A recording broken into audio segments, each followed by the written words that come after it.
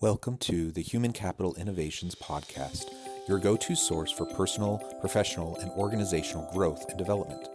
We hope you tune in often for all things people management, organizational development and change, organizational leadership, and social impact related. Maximize your personal and organizational potential with Human Capital Innovations Podcast.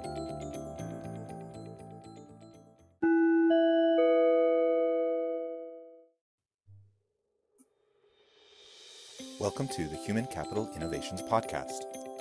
In this HCI podcast episode, I talk with Grant Botma about motivating employees with affirmation, freedom, and a unified purpose.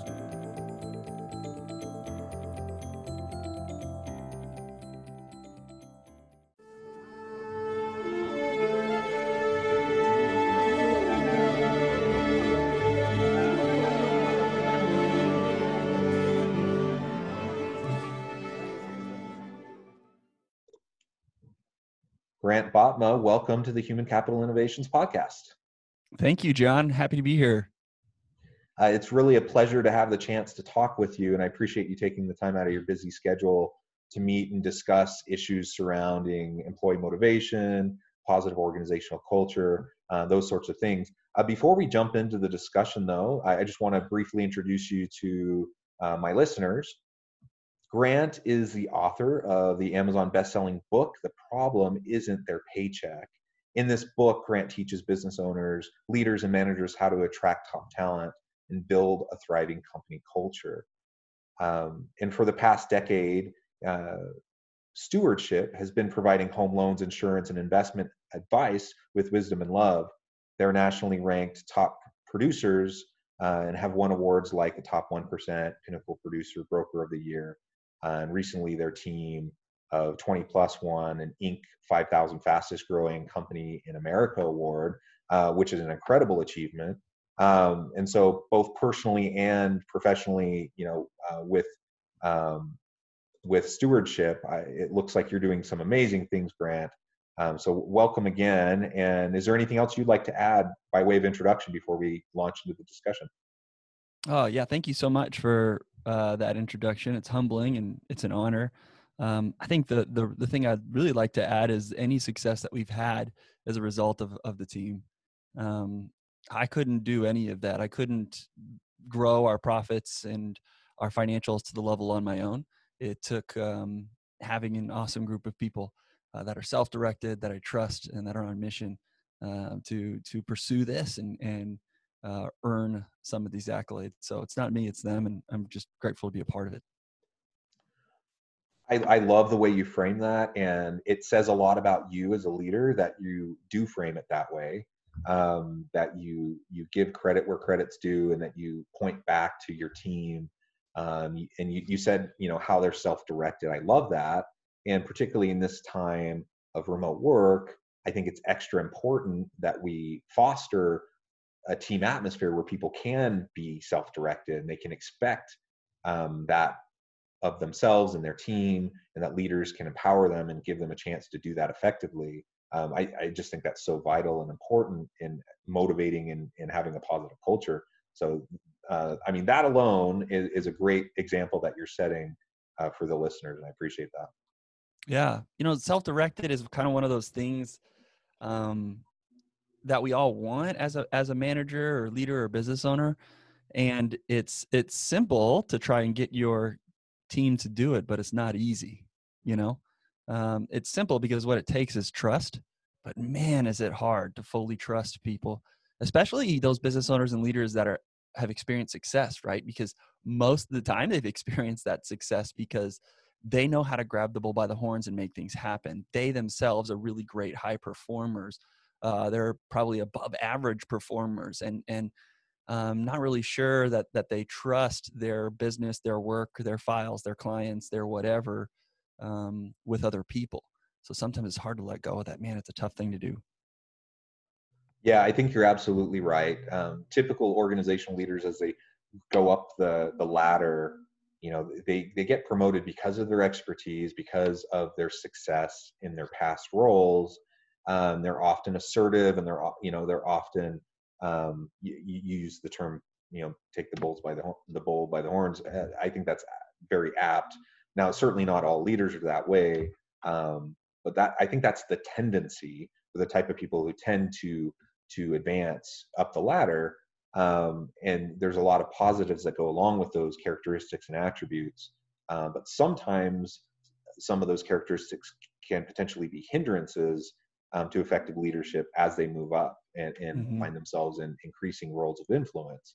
And so finding opportunity, finding ways to check our ego at the door, keep ourselves humble, and continue to rely on others around us rather than feeling like we are the answer to every problem is super important.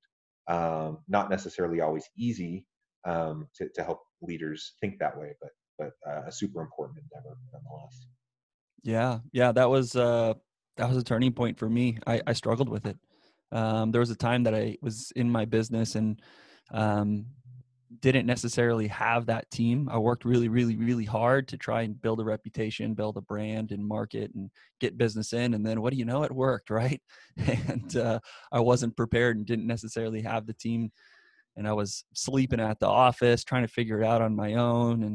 And man, it was rough. It was really rough. It was a tough time. And one of the hardest things I ever did in my life was to really let go and start trusting and become the leader that I needed to be to have a really great culture. And I'm so glad I did, because it changed everything. Yeah, and I feel like I have a similar story. I definitely can remember distinctly that period of time where I kind of had the aha moment and I started to transition and shift in the way I understood and framed my interactions with other people and the teams I worked with. And that kind of transformational mindset shift has been very important and definitely has driven a lot of the success I've seen in my personal and professional life. Hmm. So I'm glad that happened. I think I would have been successful had I not had that shift, but I many of the opportunities that have come would not have come had I not, simply because I just worked differently back then. Yeah, that's great. So I want to talk a bit about your book and about this idea of money as a motivator. So most people think that people are most motivated by money. The ethos of your book debunks that myth. How do you find people to really be motivated? Yeah, so I think money is important. It is motivating, but not only have I experienced personally in the people that I lead, but there are study after study after study, and years, hundreds of years of just people and the way that we're wired that prove we're motivated by three other things more than money. And those three things are autonomy. We all want freedom on some level. We desire that on many levels. We want affirmation. We want to become a master of a craft. We want to be good at something, and we want to know if we're doing things right. And then the most motivating thing is purpose. And the thing that I try to frame in my book is there's a right way and a wrong way to create a purpose and a mission. And there's a way that you can have a purpose that I call a unified purpose that invites other people that are a part of your team and a part of your company culture to be on this purpose together. And man, when people are a part of a community pursuing a purpose together, it's extremely powerful and very motivating. So those are the three things that I have experienced and have seen in other various studies to be more motivating than money. Well, we're about to the end of our time together, which is too bad because this has been a lot of fun, and we could go on and on about these topics. But before we close, I just wanted to give you a chance to let the listeners know how they can get in connection with you, how they can learn more about what you're doing, what your company's doing. Would you mind just sharing a little bit about that? Yeah, sure. One of the best ways to connect with me is on Instagram. My handle is at Grant Botma. And I'm showing up there every day with a post in my feed every day, and even Instagram stories almost every day. And I share a lot about finances, but share a ton about company culture and employees and hiring and firing and goal setting and accountability and all that. So you can feel free to reach out to me there. I'm very active in my direct messages too. So Instagram's a great way to connect with me, and then to learn more about some of the stuff that I've done in my company and how I did it. You can check out the book. You can search my name, Grant Botma, on Amazon, or search The Problem Isn't Their Paycheck. It's on softcover, hardcover, ebook, Audible, all the things. So yeah, you can check it out there. Wonderful. Well, I encourage my listeners to do that, to reach out to you and get connected. This has really been a great discussion, and I'd love to have you back at some point so we could dive even deeper into some of these topics. Thank you so much for being here, and I hope you have a wonderful week. Yeah, John, it's been a pleasure, and I'd be happy to come back. Thanks for being an awesome host. Okay. Thank you so much. Okay. And so you mentioned, these other three factors, and money is on the list. It's still important. So understanding that it does matter, but there are also these other intrinsic elements that are also vital. How do you deal with the reality of money? It's a necessary evil, some might say. How do you deal with the reality of money in the workplace culture? Yeah, what I try to do is those people that are motivated by money, and maybe there's some people listening now that think, no, Grant, you don't understand. I've had people on my team that have left for money. I try to think, well, what do they want that money for? Maybe they want a nice car and a big house. They want people to think that they're quote unquote successful. So what they really want is affirmation, right? That's not the money they're after. Maybe they want to go on more vacations or to retire early. Well, what they really want is freedom, autonomy. That's what the money is providing. Or maybe they want to donate to a philanthropic endeavor, or give more, or provide for their family. So what they really are after is a purpose.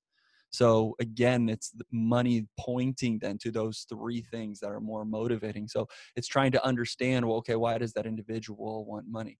And if you don't believe you can point to those things in an individual or a team member or somebody you're considering and hiring, I would highly recommend not hiring that particular person. Because it could be that they're in an unhealthy mental state that is extremely selfish. And selfishness is one of the most poisoning things to a team or to a company culture. And that's why understanding that money is important is a big deal. But what does that money point to? And trying to discover or what those things are in that individual's mind is a big deal.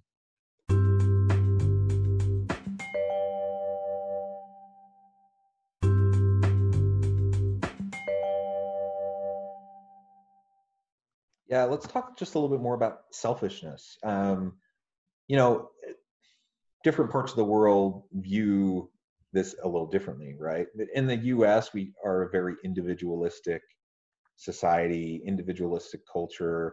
There's kind of a pull yourself up by the bootstraps mentality. And along with that, there's positives to that, but there's also just kind of an inherent um, selfishness or at least an orientation towards ourself that maybe is higher in the US than in other parts of the world. Um, and so it seems like society as a whole really values that. The best way to get ahead is by looking out for yourself, and then everyone that kind of lifts the ship, right? How would you respond to someone who says, well, I want people who are self-interested, who are selfish in the workplace? Yeah, I think that there's always a selfishness when it comes to survival, right? But in our society, in the United States, there really isn't a ton of people who they've got to go to work just to survive. They're going to work to try and thrive. They're not going to work just because they absolutely need to get money that day. Otherwise, they're not going to get a meal, or they're not going to have a roof over their head. There isn't a ton of those folks in the United States. Now, for those folks, it's going to be a little bit different. But for most workplace cultures, most employees have options, and most employees have the ability to decide what level of engagement they're going to give at the workplace that day. I mean, Deloitte recently did a study that proved 89%, like 89 or 88.8% or something like that, of employees are not performing their best at work. They're consciously even not giving their best at work. Now, the 12% that did, they were on mission with the company. They had a purpose. They believed that what they did mattered, that what they did was going to make the world a better place. So if I would argue that instead of trying to find people that have a self-interest, you want to find people that are the complete opposite, that genuinely believe that the work that they're going to be able to do is going to make a real impact on real people that day. And I think that's one of our biggest jobs as managers and leaders, to connect the tasks that employees are doing to an impact that's being made on a real person somewhere down the supply chain. And the more that we can do that, the more that we can give purpose and meaning to their work, the better off things are going to be. There's even studies that have come out that said people are willing to take up to a 30% pay cut as long as they know the work that they're going to do matters. That purpose is super motivating. And if you can unify people around a purpose because the purpose is selfless, that is huge. That's a win. Yeah, absolutely. A driving purpose matters. People want to feel like the work that they do, the time that they spend every day at work, makes a difference in the world, a positive difference. And so one of the best motivators is to connect to purpose. And I think particularly for millennials and Gen Z workers, there's a lot of evidence that they have an even heightened sense that they want to do stuff that has significant value for the world. And so that if we recognize that as leaders, we can build into our organizational cultures and workspaces those types of opportunities to at least openly communicate those connections of purpose to work and meaningful work, and then sometimes drive new, interesting, and innovative initiatives that tap into that as well. Let's talk a little bit more. I know you have some great examples of some of the things you've done to help with affirmation, freedom, and unified purpose with your team. Would you mind just sharing a couple examples of what you've done successfully to reinforce those elements? Yeah. So one of the things that we experienced recently with this whole stay home period and the coronavirus, we're a finance company. We do home loans, insurance, and investments. And you would think that during a recession, we would be struggling. But really over the last 2 months, we've done more business than ever. We've been open for over a decade, and we've never done more business than we've done over the last 2 months. It's absolutely amazing.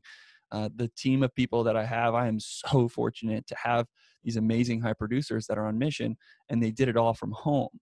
Now, I think there's a couple of reasons why they did well from home beyond being amazing human beings. We have a culture of freedom where literally people can come and go as they please, and they can work from wherever they want. I do anything and everything I can to empower them to do that by providing the technology and the workspaces and the things that they need to be able to work from home or a coffee shop or the beach. It doesn't matter. So as a result of that, when it said, hey, everybody's got to stay home, we didn't have to make that big of a shift because people were working from home anyways if they ever wanted to. But what the coronavirus did was add some uncertainty to our society, to our teams. It added some extra stress, especially with kids not being able to go to school. So now working from home had a different element to it. So the first thing that I did was intentionally sought out each of my team members and tried to understand what their needs were. I tried to be a very good listener. I kind of have this statement where, leaders, yes, you need to be a visionary, but I think first you need to be a listener. You need to be a very, very good listener. And I tried to ask all kinds of questions to figure out what they were going through, what their specific needs were. So we compiled a list of all these things and put together some care packages. And sure, the care packages had some general things like food and the toilet paper and all that because it was being run out of at the stores. But we put specific things in each care package to prove that we listened to them, we cared for them, and we love them. And then the next week, what we did is provided something for their kids to do. So if somebody had younger kids, I rented a bounce house to get put in their backyard for a week. So then now the kids had something to do so that the parents could try to figure out, okay, what's life going to look like as I'm working from home and I have kids here, right? I try to empower them by giving the kids something to do. And then the next week, I assumed that, man, there'd be a lot of stress and things going on, and maybe some of them were even getting sick of their kids, but they still love them. They still wanted to spend time with them. So what could I do that was stress-free? Well, I bought everybody a projector so that they could, and we live here in Arizona, so weather was great at the time, and they could project and stream movies, in their backyard and just sit and relax and be with each other.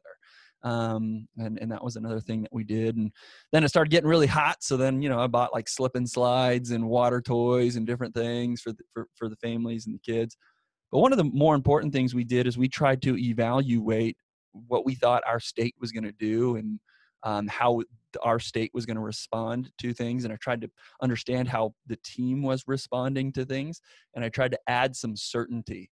And I said, hey, listen, we are on this date, we are going to have a party. And there's no agenda to the party. It's just adults going to be able to be with adults. And we're going to play games and we're going to have fun and we're going to engage with each other socially and not. And you can come as you are. Also tried to involve some of the other local businesses that are in our complex. There's a karate studio and they were struggling and didn't have any business. So we paid for the kids to be there. So you could come drop your kids off and then you as an adult could hang out and be at this party. So adding some certainty or something for them to look forward to was really important. And it all started with just listening and caring about them. It was only those two things that it took. And, those intentions are great, but following it up with intentional actions was a big deal. The best intentions require intentional actions. And those are some examples of what we did to help our team really flourish during this stay-home period. I love the creativity in some of those ideas. I mean, that's so much fun.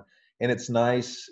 Anything's nice. Any acknowledgement of the strain, the extra anxiety and stress and the good work that people are doing, that's always appreciated. But I love, how you tailored that acknowledgement in very specific ways, depending on the shifting circumstances, and that you didn't just rely on money, that you didn't just rely on sending someone a gift card or a gift certificate or a bonus.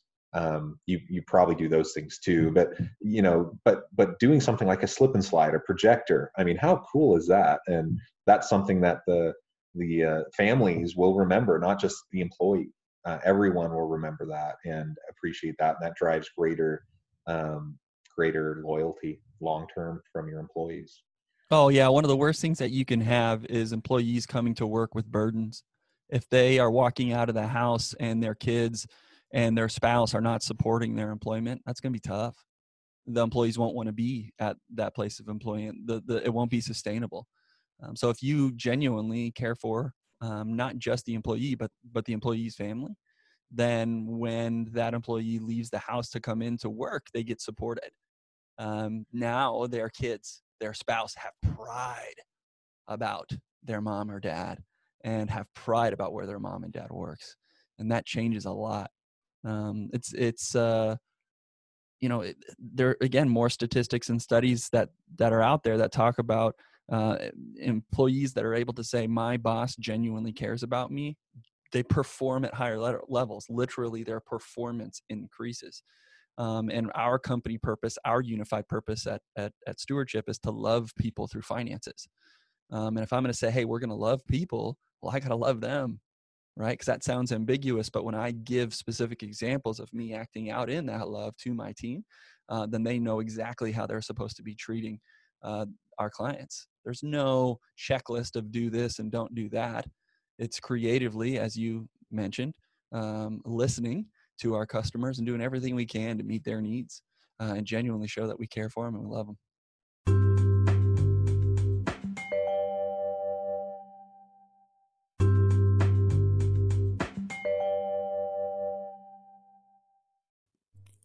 Thanks again for joining us for this episode of the Human Capital Innovations Podcast. I hope you stay healthy and safe and that you have a great week.